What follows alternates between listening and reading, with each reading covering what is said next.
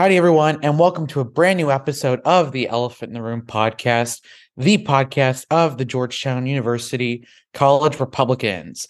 I'm your host, Ian Cruz, and today we'll be breaking down the 2022 midterm election results. Republicans had a much more disappointing night than anticipated, barely taking back the House of Representatives, losing a seat in the U.S. Senate with the Georgia runoff pending, and losing a net loss of two governorships. Joining me to break down these somewhat disappointing results is the winner of our midterm election predictions contest. So for those of you outside of the Georgetown community, we had an internal midterm election prediction competition within our members, and the winner will be joining me to break down the results in this episode. So without further ado, it gives me great privilege to congratulate the winner, Leah Raymond, who's been on this podcast before. She did the Michigan segment of our Midwest Mayhem episode. So Leah, it's great to have you back. And congratulations. Thank you. Thank you so much, Ian. It's great to be on here again. As Ian said, I'm Leah Raymond. I'm a freshman in the college. I'm looking at studying sociology and minoring in education on a pre-law track. And I'm thrilled to be back on. That's great. Well, let's dive right into the results. Let's start off in the House of Representatives. So this was seen before Tuesday, November 8th, as the bare minimum for Republicans to win. The House of Representatives was ground zero. You lose the House, we're not going to have a terrible night. We still won the House, had a terrible night. Yes. One key indication that I was looking at when the results were coming in was Virginia, the state just south of us, just across Key Bridge. And someone had told me that if you look at the Commonwealth of Virginia, there were three competitive districts. District 10, which was Northern Virginia, it was Loudoun County, hardcore suburban DC. You had the 7th district, still pretty suburban area of DC, but a little more exurban, so a little further away from DC. And then you had the 2nd district, which was Virginia Beach, Hampton Roads, that area. And if Republicans had won Virginia's 2nd district, it would be a red ripple. If they had won Virginia's 2nd district and the 7th district, it would be a red wave. It would be a very good night for Republicans. And if they had won all three, it would be a red tsunami. And it would be a complete decimation of the Democratic Party across the country. Now, ironically, using those three, Virginia's 10th district went for Biden by around 18 points in 2020, only went to the incumbent Democrat by around 6 points. So that was a very interesting stat line that district shifted over 10 points to the Republican Party, while at the same time, District 7 only moved a few points. So Congresswoman Spamberger was reelected by around 4% when that district went for Biden by around 7%. So that district only moved 3 points to the right. District 10 moved around 10, 11, 12 points to the right. And District 10 is a much more unfavorable demographic group for Republicans, at least in the Trump era of the Republican Party. Even Glenn Youngkin failed to win this district back in 2021 when the state as a whole moved 13 points compared to 2020. So that result baffles me, that Republicans did so well in District 10 and so poorly in District 7. They did win District 2. So Congresswoman-elect Jen Kiggans, congratulations to her, defeated the incumbent Elaine Luria of the Democratic Party, and she will now be in Congress. A very pivotal vote. As it stands right now, Republicans have around 218, 219 seats, with a couple more left to call, which is mainly in California, and of course the recount in Colorado's 3rd district, which we could touch a little bit more upon later. But Leah, what were your reactions Tuesday night, especially in the House? Did you think Republicans were going to have the big night that everybody hoped? And when the results actually started pouring in, how did your mentality shift? So I was up with the GOP that night, and of course, as everyone predicted, I assumed Republicans would probably have the House by this slim of a margin. I did not see coming. I tend to take a pretty pessimistic view on politics, as you would know. So I didn't have exceeding hopes for the night. I work with the DC GOP, and we absolutely did not have exceeding hopes for the night. So that kind of blanketed my mentality across the nation. But watching the results come in was really, it was not a lovely time by any stretch of the word. We were pretty disappointed, the whole group of us there, with just how unwell Republicans did as a whole, and not only the slim margin which we got the House, but the slim margin by which Republicans were winning at all. Yeah, that slimness is very shocking considering Republicans won the national generic ballot by a few points. I think it was Republicans got 4 million more votes than Democrats. Mm-hmm. And everybody said if it was like an R+3, R+4, R+5 national environment, that Republicans would make significant gains. They'd be looking at Republicans in the 230 seat range of the House, taking back the Senate and winning a couple of governor's races here and there. And the complete opposite happened. And we'll get into the Senate and the governor's races in a little bit. But the House alone, like Kevin McCarthy took a very different approach. He's likely still to become speaker. We could talk a little bit about House GOP dynamics as well. But Kevin McCarthy put out his commitment to America, saying this is what a GOP House will be focusing on. Yes. And I think some of it was really good. I liked how he was really focusing on education. I think that was a great point. Absolutely. The emphasis on crime, I think, was really on point for Republican messaging. And I mean, we saw that play out especially well in New York, which big shout out to Lee Zeldin. He was the hero of Tuesday night, in my opinion, for Republicans. He gained us 4 House seats in New York alone, which without, we would not control the House. So he sacrificed his own seat for us to get the House, essentially. And he did very well at the gubernatorial level. And of course, we could talk about New York in a little bit more detail. But to have that slim majority, and even then Kevin McCarthy taking a bold step by saying we are going to have an agenda as the minority party. And we're going to have an agenda going into a midterm election, when previously it was always Democrats bad, President Biden bad, President Obama bad, et cetera, et cetera. Like whoever the Democrat president is, they're just bad. And if you don't like what they're doing, vote for us. So I think that shows that you can't just sit back and let the Democrats control the messaging and just say they're just bad. Just don't vote for them because they're Democrats. And you have to provide an alternative. But I hope the Republican Party, especially the House GOP conference, doesn't take the wrong message from this election. It's not wrong that they put out an agenda. They should put out an agenda, because you know what that does? It tells their voters that it gives confidence to their voters that this is what we're voting for. We're not just simply voting against. And I know a lot of Republican voters in particular want to vote for something, not against something. Democrats are good at voting against things. 2020 is the pinnacle of that. They didn't care for Joe Biden. It was let's settle for Biden, not let's enthusiastically go champion Joe Biden across the country. It was just, we hate Trump this much, we're going to just settle for Joe. Republican voters demand more of the Republican Party. I think that's a big takeaway.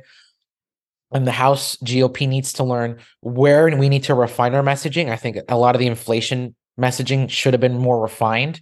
It's great to go after gas prices, but focus on groceries. I think that was one thing that was lacking in the GOP messaging. Like Glenn Youngkin in Virginia hit that by saying, look at the grocery tax. He had a great ad in a grocery store saying, look at all these prices going up because of the grocery tax. And here's me taking it away, and look at the prices going down.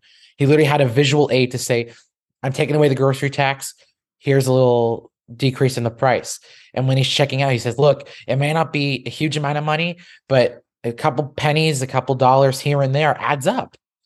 Absolutely. So I think having that visual aid for the Republicans and having that targeted messaging to what hits every American, because a huge majority of Americans have cars. That's true, but we all need food. Like we don't need to have a car. We need to eat to live. And I think that hitting on groceries a little bit more would have hit home with more working class voters and more just Americans across the country. I think they would have been like, oh, wait, I really need to think about this. So, I mean, that's a little bit of a critique of the House GOP. I do want to applaud Kevin McCarthy, though, for putting out an agenda. So I know I'm sounding pessimistic now, but it is a good thing. And that's one thing where the Senate and the House, they did disagree on. The Republican Party in each chamber was like, no, we shouldn't have an agenda. Mitch McConnell just wanted it to be a referendum on Joe Biden. And Kevin McCarthy wanted it to be more substantive. So we'll see how that dynamic plays out in the 118th Congress. But let's shift over to talking about those dynamics. Let's talk about still within the House GOP. Do you think that the Freedom Caucus, because I know Congressman Andy Biggs challenged Kevin McCarthy for the speaker nomination within the GOP, do you think the Freedom Caucus will really leverage this and say we have such a slim majority that if you disrespect us, you put us on the fringe, you don't listen to us, we're going to shoot down a lot of your legislation and we're going to block you from being speaker? Will they use that leverage, or will they ultimately say, yeah, Kevin, we got your back? Ooh, that's a hard one. I have very mixed opinions on it. I think it's great that he put out an agenda this year, and I think that is absolutely helping him, right? On the other hand, I have I've seen some things that he has not been so vocal in the past, right? And that a lot of people in Congress are pretty skeptical about his ability, if you will, to actually put that foot forward that the GOP needs and have the ability to have that say that in Congress that the Republican Party really needs to have. So I think a lot of people are kind of doubtful about his abilities as as the Republicans have the majority in the House, and how much he can really do with that position. I think he definitely still has a fighting chance, being, I guess, the incumbent in this situation, if you will, right? I think the vote's probably going to be in his favor because of that, especially. And I guess I say that with hope that he is able to let the GOP have that stand in the House that the Republicans need. Will he? A lot of people are skeptical. Am I a little skeptical too? Absolutely. I don't know if anyone would necessarily be better. He's got the experience, obviously. So we were just hoping for the best. Yeah, my take on it is a lot of the new freshman Republicans, or at least a lot of the new wave of Republican politicians that are part of like the Trump wave, the MAGA wave, the new Republican Party, just don't have personal relationship with other members. And so they're not able to put their hat in the ring and say, elevate me to speaker, or do this, or give me power, like a leadership position. They need to stay in the House a little longer, command more influence over the caucus, and then they can go up. And so I think that's the issue that the Freedom Caucus runs into, because it has exploded in a way, in the sense that it has grown so much because of the Trump base. The Trump base now looks to the Freedom Caucus to hold, you could say, the establishment GOP in line by saying, hey, you're compromising too much on our principles. Bring it back. Let's stop this nonsense and let's oppose Joe Biden. Let's oppose the Democrats. Let's put forward strong conservative legislation. Now, will Kevin McCarthy ignore them at his own peril? That's yet to be seen. I don't think Kevin McCarthy is that ignorant of the situation. I think he knows very well that there are at least 30 members of the Freedom Caucus, could grow because new members haven't officially joined yet. They don't know yet how many that final number is going to be. But judging by reelected incumbents, it's at least going to be in the 30s. Like Jim Jordan was reelected, Marjorie Taylor Greene was reelected, Lauren Boebert seems like she'll be reelected, Bob Good in Virginia was reelected, et cetera, et cetera. Andy Biggs, as we mentioned, was reelected, Paul Gosar uncontested, and so on and so forth. So having all these Freedom Caucus members there, just the names I listed are enough to block a McCarthy speakership if it comes to a floor vote. Because that's what's unique about the House compared to the Senate, is that in the House, the entire House votes on speaker. In the Senate, it's the caucuses that vote for leaders, because the president of the Senate is the vice president of the United States, who is elected in the general election with the president. So Kamala Harris is going to be the president of the Senate no matter what happened uh, on November 8th. Like, Republicans could have the Senate. Kamala Harris is still the president of the Senate. That's not how they can't kick her out, because that's what comes with the title of vice president of the United States. The House Speaker, on the other hand, every member, Democrat, Republican, Independent, votes for the Speaker. And Nancy Pelosi did a great job balancing the old type Democrats, the establishment Democrats, with the new progressives like AOC, Ilhan Omar, Ayanna Presley, Rashida Tlaib, the squad, the progressive squad. And she got them to vote for her for Speaker. And this is when Democrats had over 230 seats in the House. She needed their votes. So McCarthy, I think that's even more of an indication that McCarthy needs their votes. Because if they vote against him, we could see, I guess, Pelosi stepping down, but we could see Hakeem Jeffries be Speaker. And so that whole election of saying we're going to fire Pelosi, we're going to have a Republican Speaker, was all for nothing. So at one end, you could blame the Freedom Caucus by saying, think of the bigger picture here. Like, what's more important, having a Republican Speaker who maybe isn't as hardcore as they'd want him to be, but is still conservative in a lot of different ways, or risk a Hakeem Jeffries or a Democrat from getting that job. I mean, sure, I think the Freedom Caucus, it's politics, of course, everybody plays politics, should leverage McCarthy to say, let's get some good committee positions. Like, I know Marjorie Taylor Greene wants a job on the Oversight Committee. She has the leverage to probably get that right now. I know that the Freedom Caucus wants to control the Rules Committee to dictate how bills are put forward, to make sure that they're seen publicly for 48 hours, which would kill any omnibus bill from being rushed through Congress. Not to say any of these things are bad or radical. A lot of people, my Congressman Dan Crenshaw, said that the Freedom Caucus is a huge fringe part of the Republican Party. Well, I think their voters would disagree, but I disagree in the sense that the demands that they're making for the way the House GOP will work is not radical at all. Irrespective of where their policy positions are, their demands are purely how the House will work, not necessarily policy. I think that those are very reasonable. And that's what the American people wanted from a Republican House: more transparency, more effective work, more efficient policymaking. If we do exactly what the Democrats did in the House, I mean, that's just bad for the country. And I think now that we have one of the two chambers of Congress and we're still in the minority in the opposition party from the White House, transparency is a good thing, because then we can uncover all the corrupt things that the Biden administration has done. Alejandro Mayorkas is going to have a lot of committee hearings now to attend. They're going to investigate Hunter Biden. They're going to investigate all these things. So I want to get your thoughts on this just before we move on to the Senate. What do you think a House majority should prioritize? Do you think the investigations are all their House GOP are going to be able to do? Or do you think that we can actually influence the Biden administration policy-wise? Ooh, that is a good question. I really would hope to see the GOP focusing on policy. I think investigations are really important, but I think that's also kind of playing the game that every party plays against the other. Okay, now we're in power, and look at you over there. Let's see everything that you've done wrong, and let's point it out just so we can make the other side look bad.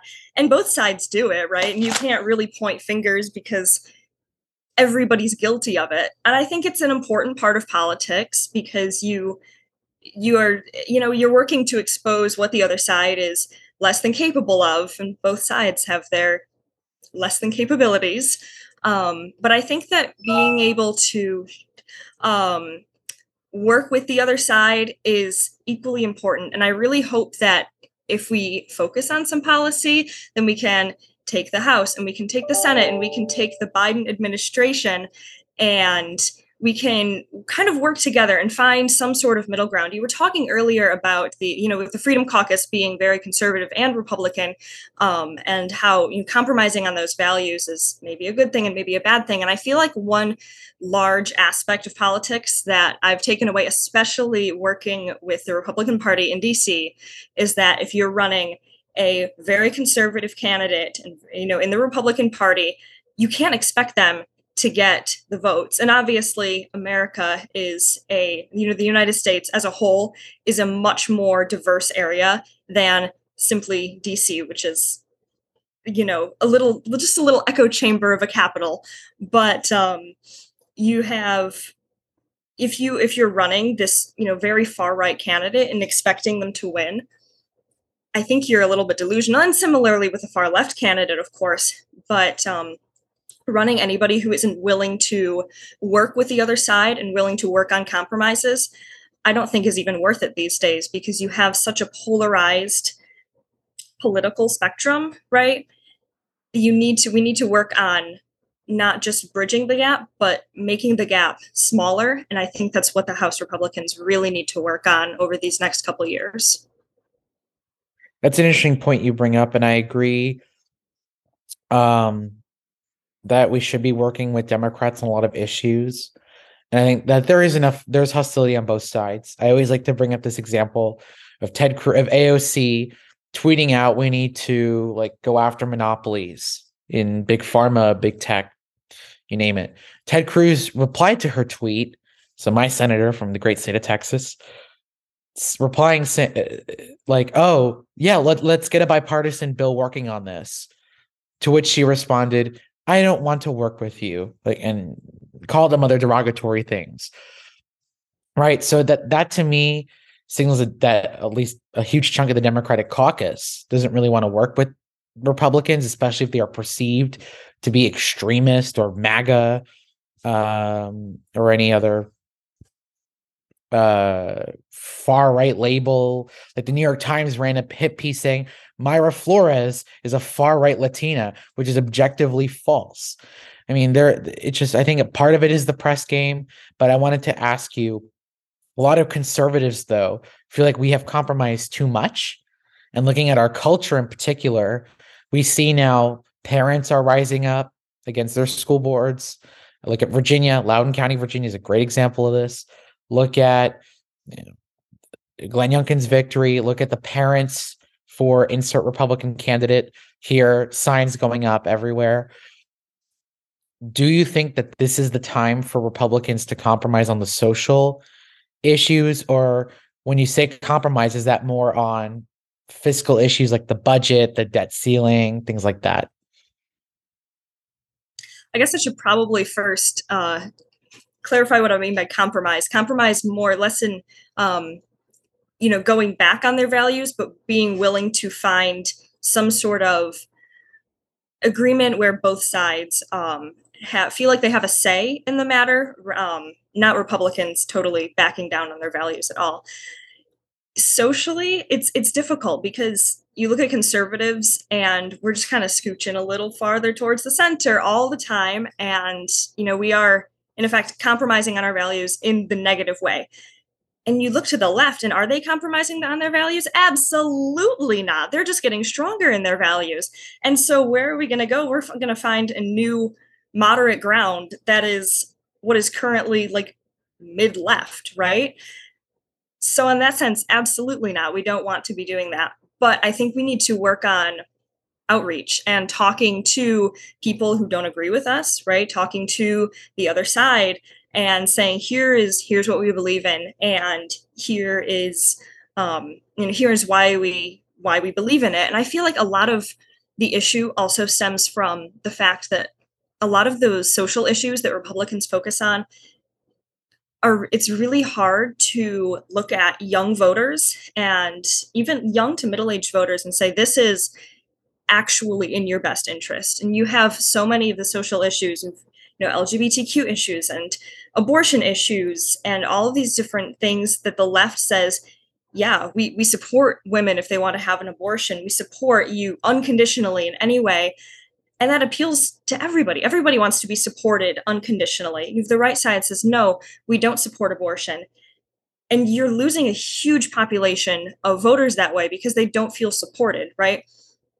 Obviously, we need to change our message. And I'm not saying to change our values on that. I think that is an awful thing to do. We never want to change values, especially on a social issue that is so prominent and so important, right? But we need to change our messaging because we're appealing to people who have more experience in society, people who can see long-term effects. But I think, as Pelosi said, young people are stupid. We go with the flow, and we end up going with the left a lot of times. So in terms of compromising, having that open dialogue is really what needs to happen.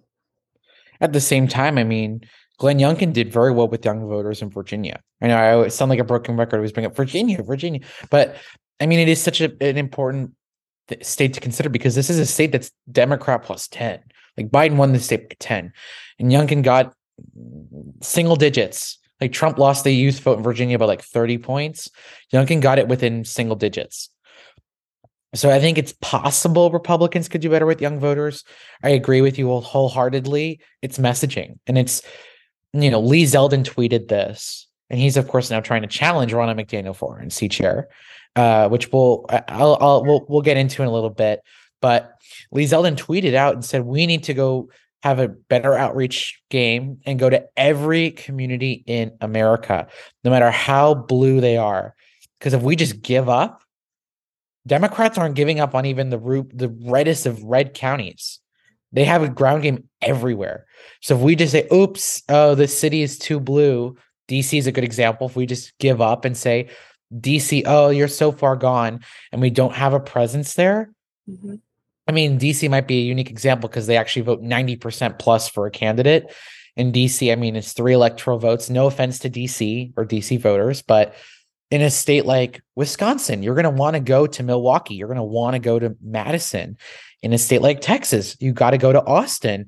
In Arizona, Phoenix, California, got to go to LA, San Francisco. You name all these big cities. The Republicans have just dropped everything and said, I'm done. They've thrown their hands in the air. I'm done. Yeah. I'm not even going to try. You know where I'm going to go? To the suburbs of working class counties. And even then, we're not doing a good job. So we need to reform how we contact voters and to make sure that we have strong campaign teams everywhere in the country. We did a great job in Virginia. I mean, Glenn Youngkin walked the tightrope with the Trump suburban vote. At the same time, he energized a lot of people to vote. He had a huge ground operation. I was involved in that, not to toot my own horn, but in Fairfax County, we had a great operation. And Fairfax County is 70% plus Democratic. And we had a very strong ground game. We didn't obviously win the county, but we did the best that we could. So with that said, it's just hard for the Republican Party to really proceed with the current structure, I think, that we have in place. We have new NRSC, NRCC chairs. So that's the National Republican Senate Committee and the National Republican Campaign Committee, respectively. There's new chairs of those two, and they typically run the elections. And also we have a new chair of the Republican Governors Association, the RGA. And I think there have been upgrades in all 3 of those. I think you got people who are much more in line with the voters Republicans need to be flipping, at least in these purple areas, especially in the Rust Belt. At the same time, they understand that the party is changing. You can't just back incumbents because they're an incumbent. You have to assess, are they the best person to win? Are they appealing to the most voters? Do they fit with their state? I think the Senate, this is a good segue to the Senate.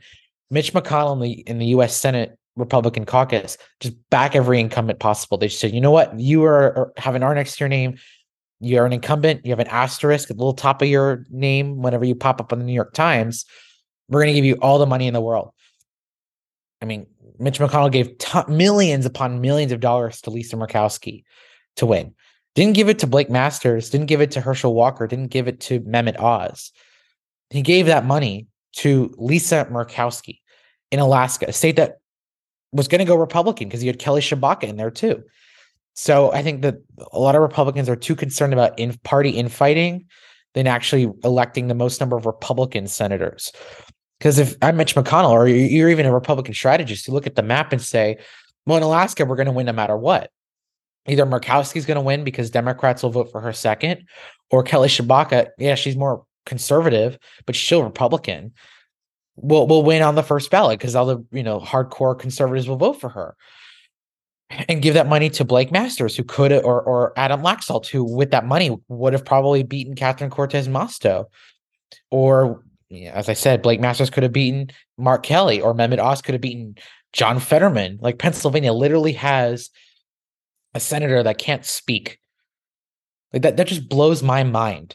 And so the US Senate, we still have the Georgia runoffs. It's important for us to win that Senate seat, even though Democrats will have the majority, but to keep it 50-50.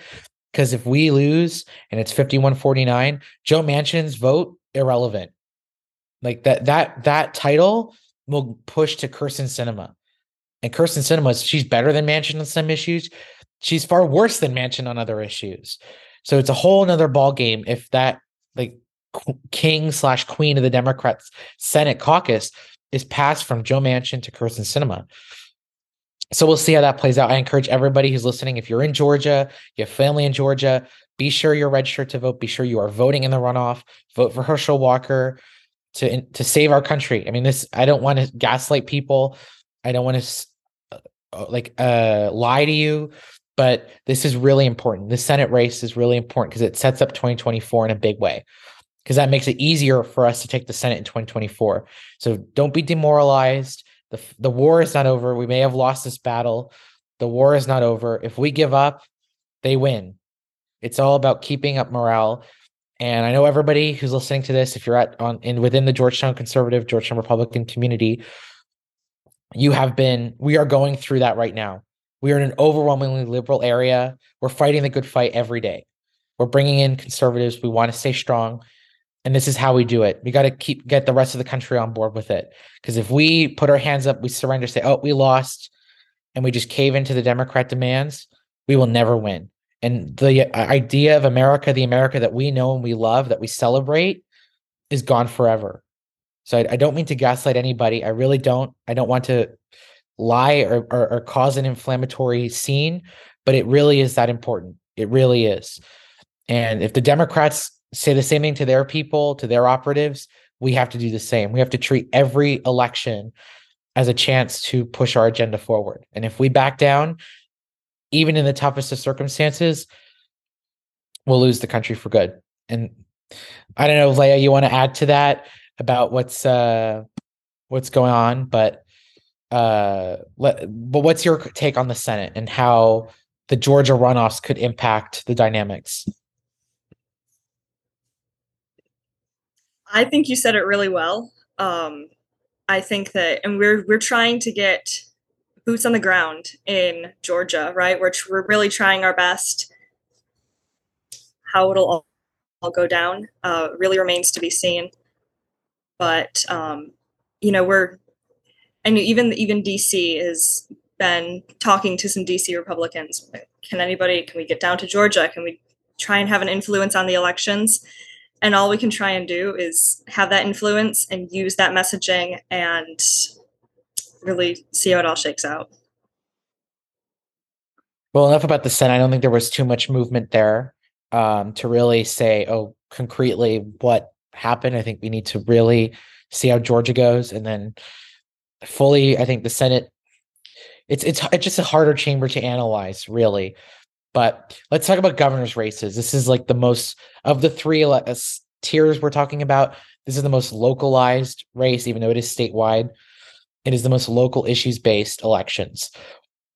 We saw every incumbent hold. Every incumbent was reelected that went up for reelection, except for Governor Sisolak in Nevada. It's the only exception that Republicans flipped. Democrats picked up 3 governorships in Massachusetts, Maryland, and Arizona. Arizona is, of course, pending any legal action that Kari Lake and her team might do. But according to Associated Press and the media, they have called it for Katie Hobbs. But should a miracle happen in Arizona? I mean, as I haven't been quiet in my admiration for Kari Lake in past episodes, just you can watch our Sunbelt episode about Arizona and Nevada. You'll know all about how much I love Kari Lake. So in an ideal world, she finds a way to win the governorship in Arizona, but that's a whole nother can of worms. So I'm going to try to avoid Arizona, but on paper, we did lose Arizona for now. And then of course, Maryland and Massachusetts are very blue states. That was expected that we were not going to keep those because the incumbents were not running for reelection. Well, Larry Hogan was term limited. Charlie Baker retired. But Democrats surprisingly held Kansas. So Laura Kelly got reelected in Kansas, a state that Trump won by double digits. Gretchen Whitmer of your state of Michigan got reelected by double digits. Tony Evers won Wisconsin by around 3 points. Josh Shapiro won by double digits. But also Greg Abbott won by double digits. Ron DeSantis won by almost 20 points. So Brian Kemp in Georgia won by 7 points. Kathy Hochul is the only incumbent governor that really struggled. And she lost by around 5-6 points. In New York with Lee Zeldin. I mean, we talked about Lee Zeldin. We'll get to him later. But break down what happened in Michigan. I hyped up Tudor Dixon. I thought she was going to do a lot better than she did. What happened? I mean, Democrats have a trifecta in Michigan. They control every major statewide office, and the state legislature. What happened? Well, if you look at Michigan maps from 2016, 18, 20, and then 22, you see all of these. The entire state of Michigan is just moving left, just a little bit. All of the arrows are just, the little blue arrows pointing to the left. So we have a lot of very directionally challenged voters. They are moving to the left. They need to be moving to the right. And why that is, it's kind of hard to say. I think a lot of it, as I was talking about in the Michigan episode, was a funding thing. Gretchen Whitmer had the incumbent in her favor. She had the funding in her favor. And Tudor Dixon was someone who kind of just appeared out of nowhere, right? I mean, we had none of our Republican candidates who were running had any past political experiences. So the name Tudor Dixon wasn't known. And that's a huge part of politics, is just being known, having your name out there. And that's something that Tudor Dixon really just didn't have. Did we expect Gretchen Whitmer to win by, at 54 versus, 43% for Tudor Dixon? No, not really. I didn't think it would be that close, that far apart. But unfortunately it was. And then, of course, we had the Senate and we had the House as well. And I really think that a huge part of that was our Proposition 3. It was to essentially grant abortion access, very widespread abortion access, if it passed. And it did. And I think that was a huge thing that drew a lot of Democrats to the polls. And it just didn't draw the Republicans to the polls, unfortunately. But we saw a lot more wins than we were expecting for the left, obviously resulting in the trifecta. And I saw someone post on social media, we have we have the House, the Senate, the governor, and it's time to pass some meaningful legislation. I'm going to go back in a couple of years and see how much meaningful legislation has been passed. So we'll see how that goes. But it is just it's not a good time for Michigan. People don't understand the negative impact that Gretchen Whitmer has had on the economy over the past couple of years. And Tudor Dixon did not do enough. And frankly, none of the Republican candidates did enough to emphasize how bad it was for Michiganders, and how much they could help to reverse it, as opposed to Gretchen Whitmer's policies just playing out again and again and again. It's not putting Michigan in a good place. And whether or not Michigan will ever realize that, I really don't. I don't think they will. I think it's just going to be something that continues to take over, unfortunately. Yeah, big Gretch strikes again. But yeah, I mean, you guys are term limited, right? So Michigan, you can only get 2 terms. So she cannot be reelected in 2026. That's a silver lining for you. You'll have a new governor in 2026. We'll see which party. But yeah, I would say Michigan was one of the most disappointing results of the night for me personally. And Congressman Mike Garcia, who was just reelected. So big congratulations to Congressman Garcia. Also Georgetown grad, Sahoya Saxa. He tweeted the other day saying, if you're a Republican candidate and you want to run for office, in 24, start campaigning now. Don't wait. Don't wait until the last few months or till the primary. Start now. Go knock on doors saying this is, I'm going to be running for insert office. I'm going to be your local Republican candidate. These are what I stand for. These are the issues I want to discuss, and just get your name out there. And I don't think that Tudor Dixon did that enough. I don't think any Republican at the congressional level did that either in Michigan. They were known within, the highly political class, among the Republicans. So like I know who like John Gibbs is. I know Peter Meyer. Well, Peter Meyer's, I guess, more well known, but like I know Lisa McClain. I know John James. And not everybody in Michigan might know those people, right? I mean, John James did win, so congratulations, Congressman-elect John James. That's your congressman, Leah. I know that he'll do a great job for you guys. I'm very excited. We're super excited about that. So that's your silver lining of the night in Michigan. But Dan Kildee and Alyssa Slotkin were reelected by huge margins. Kildee was reelected by 10 points, Slotkin by 5. And these are two districts that Trump won Slotkin's district in 2020, but he barely lost Kildee's. And I think that tells me, and this is a common trend throughout the Midwest, in my opinion, is that the working class did not turn out. The blue collar workers who were Obama Trump voters did not turn out at all. They just didn't vote, or they voted Democrat. Like they still religiously vote Democrat down ballot. But if Trump's they would vote Trump at the top of the ticket and then Democrat down ballot. I think that's the kind of voters that the working class voters that did turn out. So it favored, Josh Shapiro, it favored Gretchen Whitmer, it favored Tony Evers. But if Trump were at the top of the ticket, I think you would have seen all those races be closer. So it's a matter of, Republican Party needs to find its messaging of how do we walk that tightrope of getting our suburban base to turn out, which they did. Congrats. The GOP did that in a lot of states, New York in particular, Florida, Texas. They got their suburban base out, but they need to get that blue collar base out. I don't know whether that's candidate quality. I don't know whether that's messaging.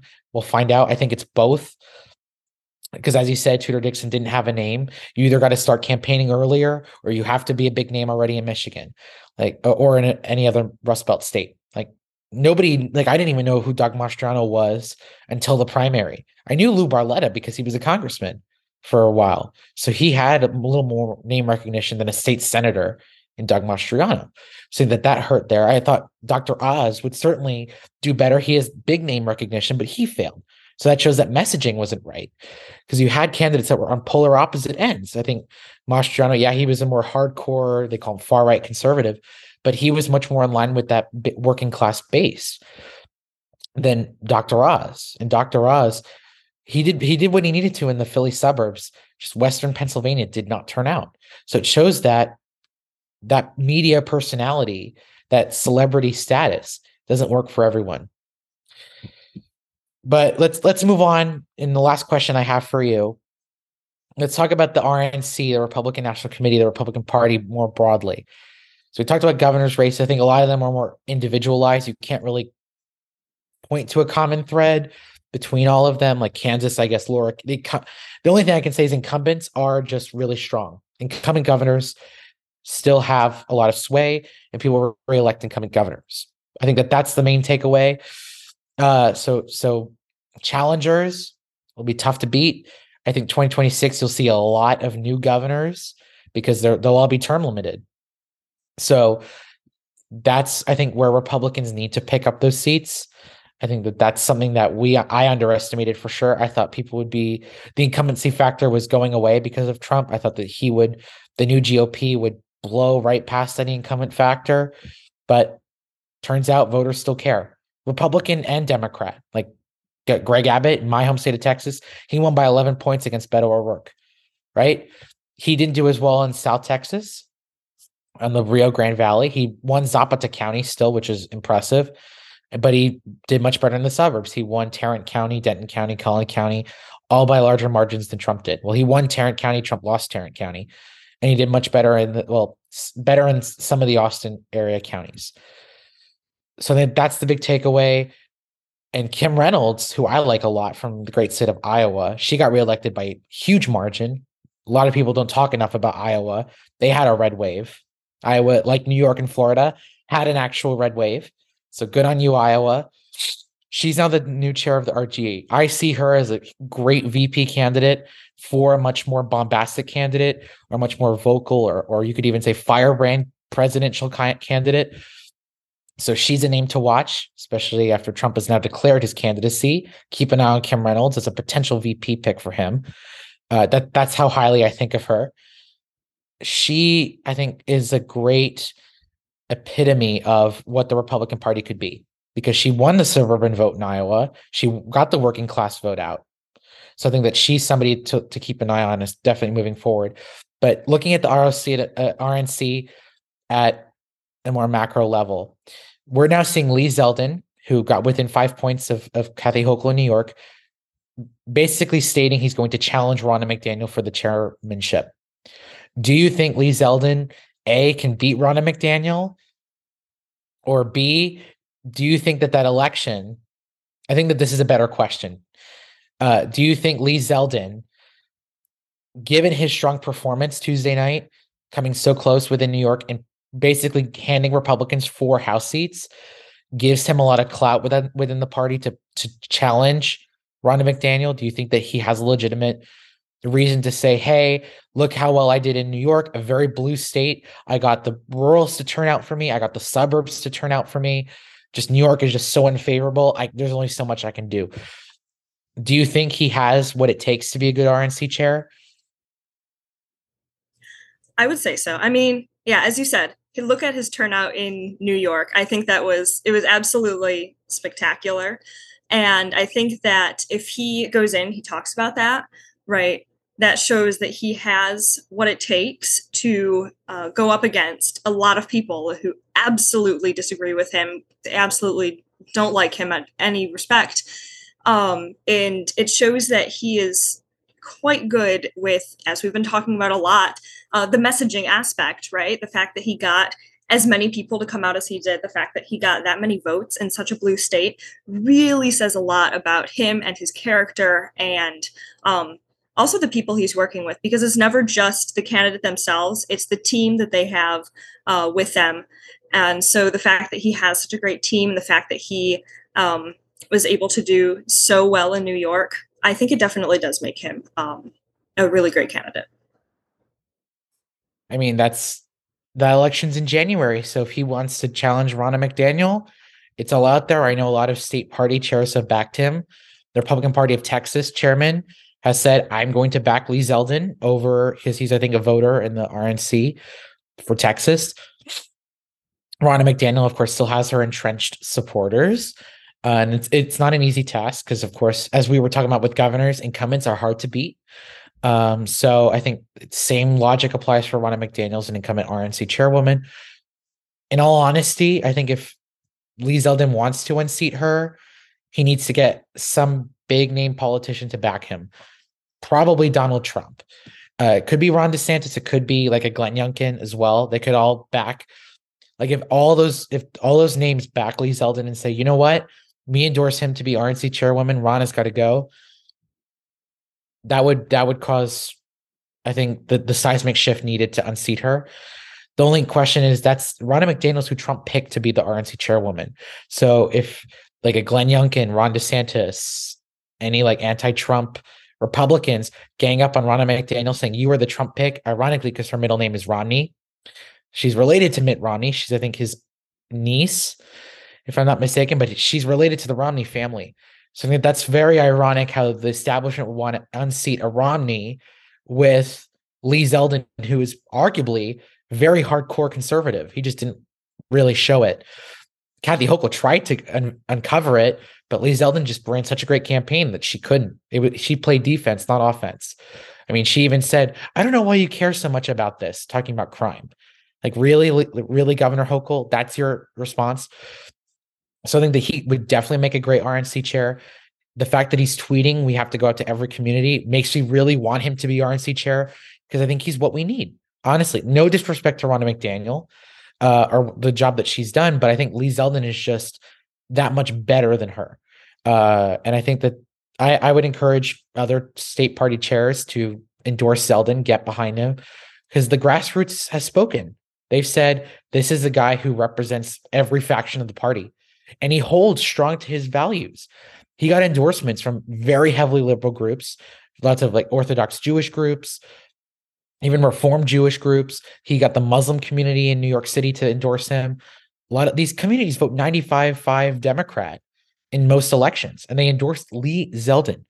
I saw one of the Jewish community's endorsement said, "We endorse Lee Zeldin for governor, Chuck Schumer for senator, and Letitia James for attorney general." That's how much they backed Zeldin, or they hated Hochul, one of the two, that they were willing to split their ticket with Chuck Schumer and Lee Zeldin. That's you had a lot of ticket splitting. And the fact that he's able to get those voters to vote for him gives him a lot of clout going up into an RNC election. So with that, Leah, thank you so much for coming on the podcast, and congratulations on your victory and being able to come on again. You're always a joy to have on, and have a good luck with the rest of the semester. I know we're heading into final season soon. So have a great rest of the semester. Thank you so much. It was a joy to be on here once again, and all the same to you as well. Thank you for listening to this new episode of the Elephant in the Room podcast. Be sure to rate it 5 stars on whatever podcast streaming platform you are using, and be sure to follow the Georgetown University College Republicans on Twitter and Facebook at Georgetown CR, and on Instagram at Georgetown Republicans. We truly appreciate you taking the time out of your day to listen to our podcast and listen to our opinions. This is entirely student run, and we do this all for you, the listener. So thank you, and have a great rest of your day.